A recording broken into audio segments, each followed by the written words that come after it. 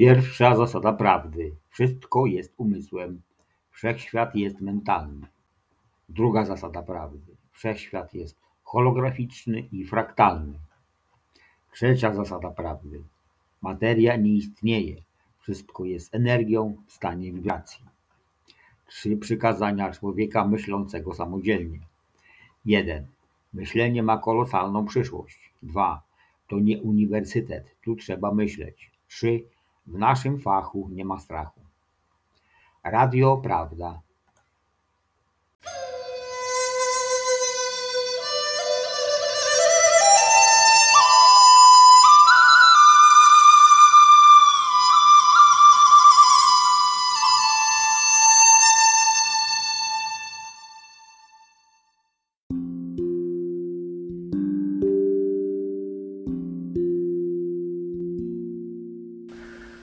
Skoro jesteśmy kształtowani przez nasze myśli, skoro jesteśmy tym, czym one są, gdy umysł jest niezmącony, przychodzi szczęście i podąża za nami jak cień.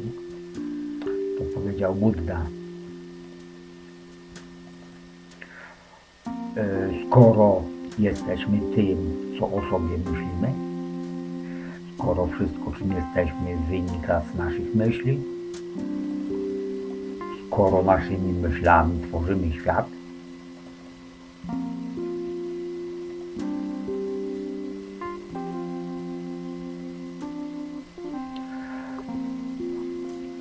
skoro wszystko jest umysłem, skoro wszechświat jest umysłowy, skoro myśli prowadzą do manifestacji rzeczy i wydarzeń, skoro myśli tworzą nasz stan istnienia i jakości naszego doświadczenia tutaj na Ziemi, dlatego bądź odpowiedzialny za wszystko, co tworzysz, przez bycie odpowiedzialnym za wszystko, co myślisz. Skoro, aby zmienić zdarzenia w Twoim życiu, musisz najpierw zmienić sposób myślenia, pamiętając, że Twoje myśli tworzą zdarzenia w Twoim otoczeniu. Jakie masz myśli, takie masz zdarzenia. Skoro człowiek zintegrowany wie, nie przemieszczając się, widzi, nie patrząc i osiąga cel, nie działając, to powiedział Lao Tse. Skoro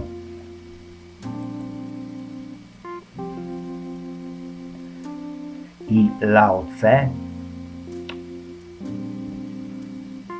i Buddha, Jezus są tutaj wymienieni w tym.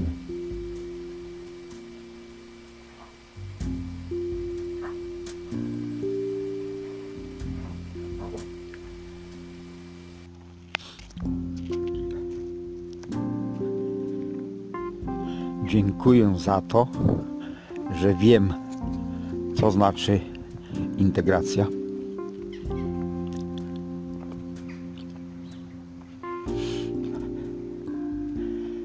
To, co myślę, to, co mówię, to, co robię, jest jednością i nie ma żadnych granic, nie ma żadnych rozróżnień, nie ma najmniejszych różnic. Wszystkie 3 elementy są jednością. Dziękuję za to, że wiem, iż człowiek zintegrowany wie, nie przemieszczając się, widzi, nie patrząc i osiąga cele, nie działając.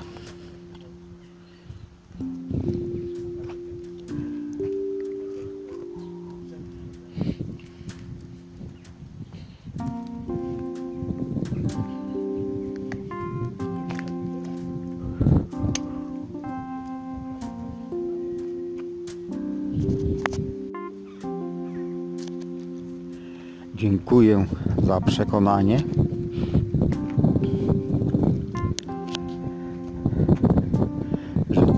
całość integracji można zredukować o jeden element.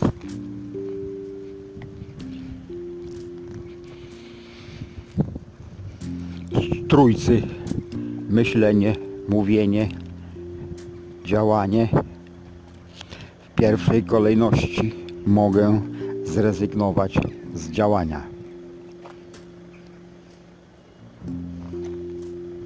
Co właśnie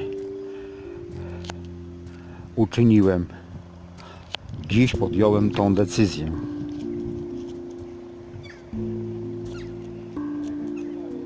Dziękuję za przekonanie.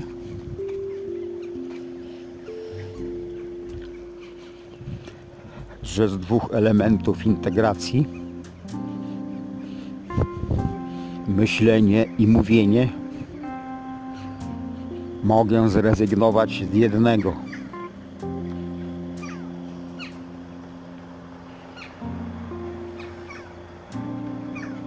Mówienie jest zbędne. Dziś podjąłem taką decyzję. Wystarczy sama myśl. Dziękuję za przekonanie, że sama myśl, odpowiednia jej energia i intensywność wystarczy do zrealizowania każdego dowolnego celu.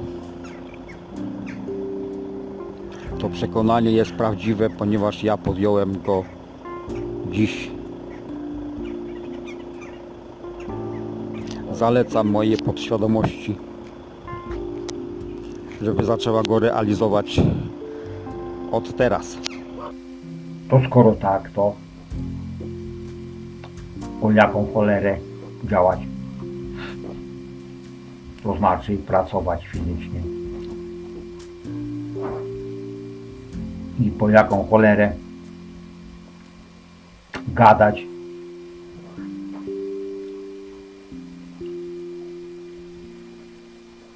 skoro wystarczą same myśli.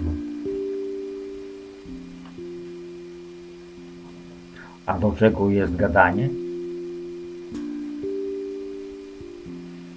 Gadanie jest działalnością uboczną, żeby ci, którzy jeszcze nie rozumieją, że same myśli produkują wszystko, żeby za pomocą mowy to do nich dotarło.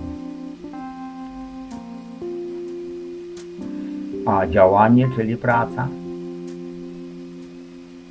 jest wymyślona przez myślicieli tylko dla tych, którzy są baranami, do których nie dociera, że tylko myśli powodują tworzenie wszechświata. I ci, którzy wierzą w materię, niech tak dalej wiedzą, że to jest siła, która buduje świat. Dlatego pozostawiono im działalność, czyli pracę fizyczną,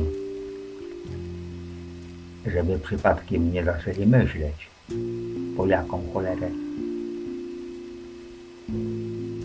A ci, którzy znają prawdę, całą prawdę, nie połowiczną, całą prawdę, wiedzą, że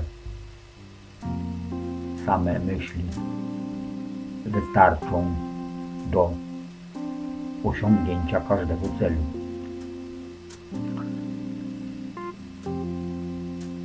Jeszcze raz pokażę, co powiedział Lao Tse. Człowiek zintegrowany wie, nie przemieszczając się. Widzi, nie patrząc, i osiąga cel, nie działając. Nieprzypadkowo znalazł się Lao Tse na tej liście. Nieprzypadkowo Buddha się znalazł i nieprzypadkowo Jezus oraz pozostali, którzy są wymienieni tu, ale lista oczywiście jest o wiele dłuższa.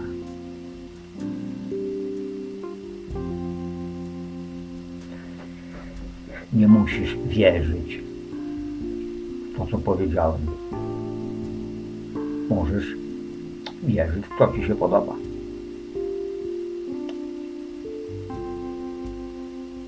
Możesz pracować fizycznie. Możesz gadać.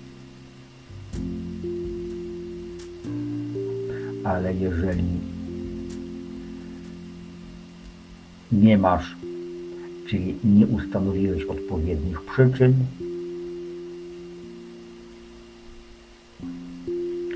przypominam, że jedynymi przyczynami są myśli. Jeżeli nie ustanowiłeś odpowiednich przyczyn, to jedyne, co możesz zrobić, to kupę. Osobiście. Dziękuję. A teraz ciekawostka osobista. W zeszłym roku w grudniu bliska mi osoba z rodziny na to zdjęcie, które tutaj widać, napisała ciekawy tekst.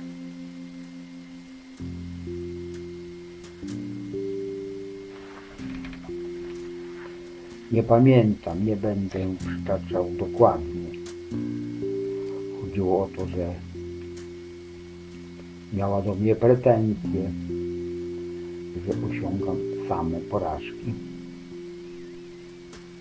ponieważ nic nie robię.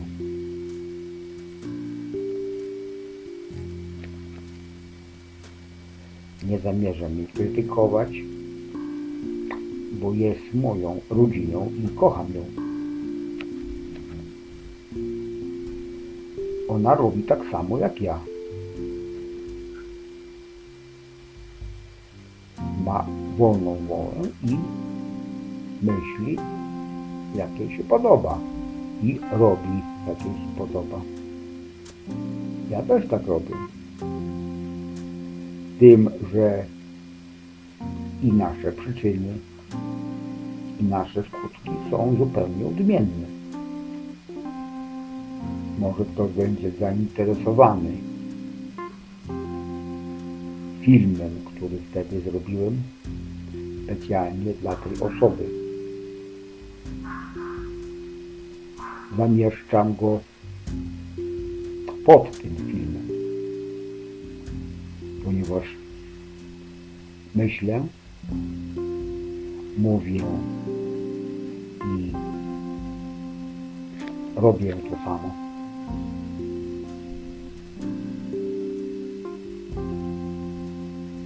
W tych dwóch ostatnich czynności, to znaczy robienie oraz mówienie, mogę zrezygnować.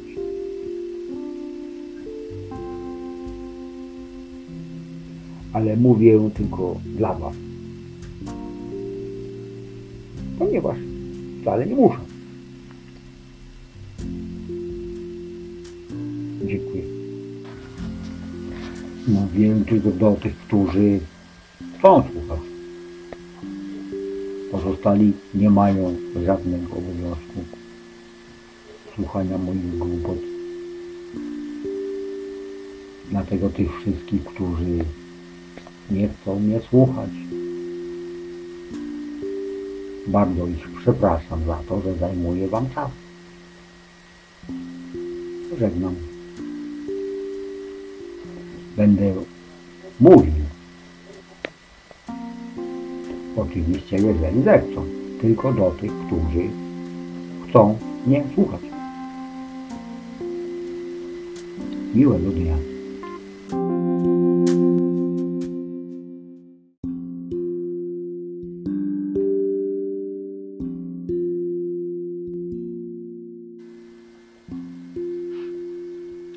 Dziękuję Ci, Dominiko, za inspirację do nagrania tego filmu.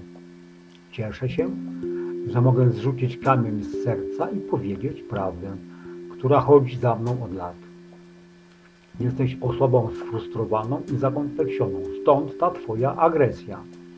Ale nie martw się, pod koniec filmu dowiesz się, że jest na to sposób, lekarstwo i wspólnie poradzimy sobie z tym.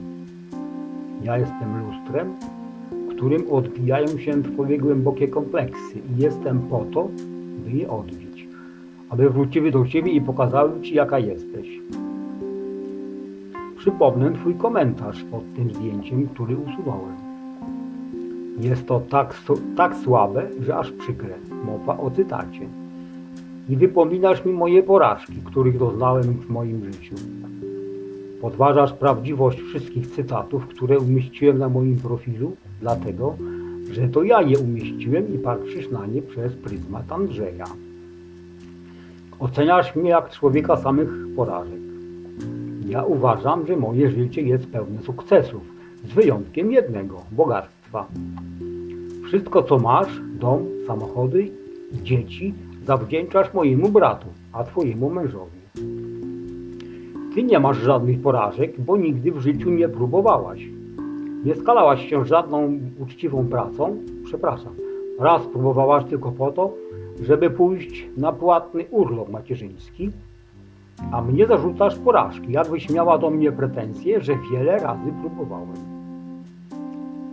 Każdy człowiek ponosi wiele porażek, zanim odniesie sukces. Urodziłem się, to pierwszy sukces. Mam wspaniałych rodziców, z których jestem dumny. Ty też. To następny sukces. Dzięki nim skończyłem studia i zostałem magistrem inżynierem. 15 lat wcześniej niż twój mąż. To wielki sukces. Nie wypominam Ci braku wykształcenia, bo jako kobieta jesteś przeznaczona do rodzenia dzieci. Gratuluję Ci 7 dzieci. To Twoje 7 wielkich sukcesów. Moi rodzice wykształcili całą trójkę dzieci. Siostra też ma wyższe wykształcenie. To wielki sukces. Miałem wspaniałą pracę w FSO. Byłem ceniony i szanowany. To następne sukcesy. Gdy dopiero w wieku 33 lat ożeniłem się i po 5 latach rozwiodłem się z kobietą, która była pomyłką mojego życia, był to sukces. Bo uniknąłem stresu całego życia i cierpienia z powodu nieudanego małżeństwa. Ten moment zaważył na Twojej opinii o mnie. Jak to? Rozwód? To niedopuszczalne przez religię. Dobrze, że nie było dzieci z tego związku. Uniknąłem tragedii. To kolejny sukces. Mimo że firma, w której pracowałem, zbankrutowała, ja też się rozpadłem na kawałki, ale nie poddałem się i znowu próbowałem odnieść kolejny sukces. Mój brat mi pomógł, załatwiając mi pracę w swojej firmie, dopóki nie znalazłem innej pracy, a prac miałem sporo. Moje CV było długie. Odnosiłem same sukcesy, z wyjątkiem bogactwa. Następnym sukcesem było znalezienie nowej żony. Kolejnym sukcesem było rzucenie palenia papierosów. Dzięki temu urodził się mój największy sukces, syn Tomek. Następny sukces to pozbycie się lekarzy, bo odkryłem, że sam potrafię zadbać o swoje zdrowie za pomocą myśli. Jesteś osobą toksyczną i wampirem energetycznym. Twój wpływ na męża mojego brata spowodował, że nawet przeszedł na Twoją religię prożydowską i poddał się Twoim zaściankowym poglądom. Jest pracowity, ale skromny i uległy. Poddał się Twojemu twierdzeniu, że Ty rodzisz dzieci, a on pracuje na ich utrzymanie. Kiedy zwaliłaś na jego głowę swoją rodzinę, słowa nie powiedział, tylko poszedł do pracy. Twoje myślenie nie dopuszczało do tego, żeby brat męża został samodzielnym myślicielem. To wbrew religii i wbrew Biblii.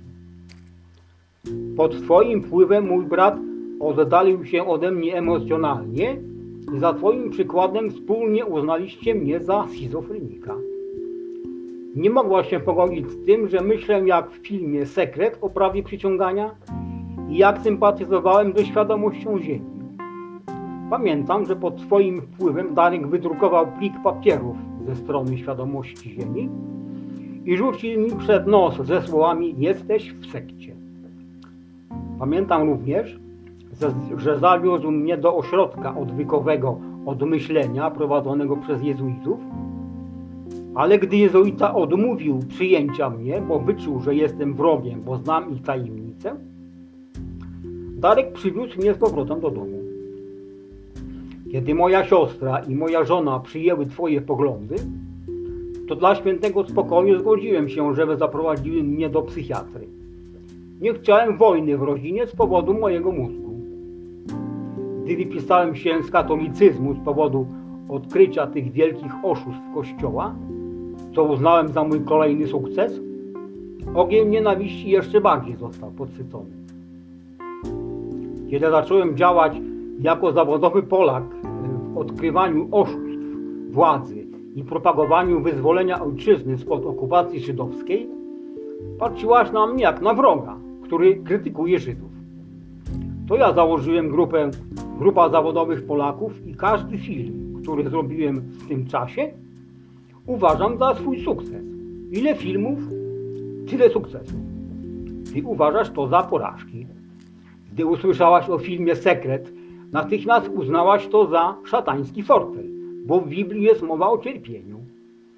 Ja też tak myślałem na początku, ale gdy odkryłem prawo naturalne jako dzieło Boga i jego zasadę przyczyny i skutku, doszedłem do wniosku, że mądrzy ludzie, którzy chcieli zarobić pieniądze, wyjęli zasadę przyczyny i skutku z prawa naturalnego i aby nie ujawniać tajemnicy, że właśnie stąd pochodzi i aby nie odkrywać dotąd ukrywanej przed niewolnikami tajemnicy, zmienili nazwę na prawo przysiągania, włożyli to do modnego ruchu New Age i puścili w obieg. Sukces komercyjny był murowany. Tylko usunęli ważne szczegóły. Dlatego ja nie odniosłem sukcesu. Znam prawo naturalne. Czy ty znasz? Jeśli nie znasz, to proponuję ci poznać, bo dzięki niemu możesz być szczęśliwa. Wielki sukces. Poznałem prawo naturalne. Biblia mówi o prawie przysiągania, tylko należy ją czytać ze zrozumieniem, a nie uczyć się na pamięć.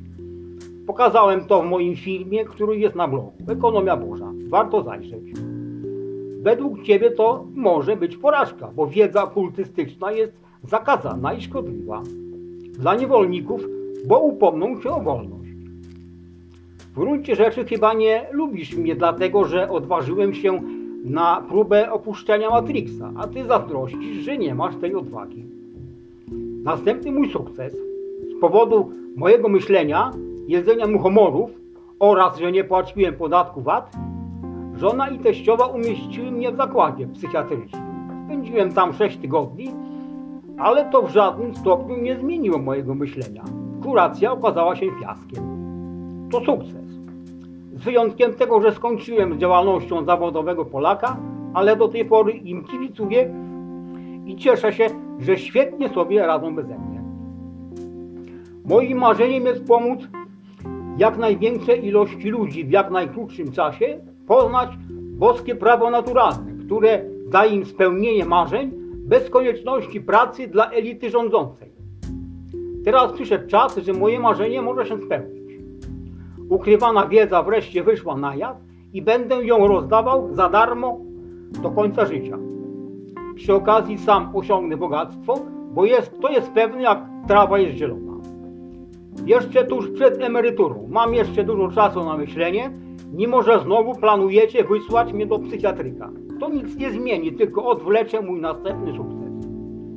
Wracając do naszego lekarstwa, weź za darmo tę wiedzę i o prawie naturalnym, naucz się jej i stwórz świat szczęścia dla siebie i dla swojej rodziny. Bez pracy, bez cierpienia, bez oceniania innych, tylko przy pomocy myśli, wiary i miłości. Wybaczam ci i kocham cię. Pozdrawiam.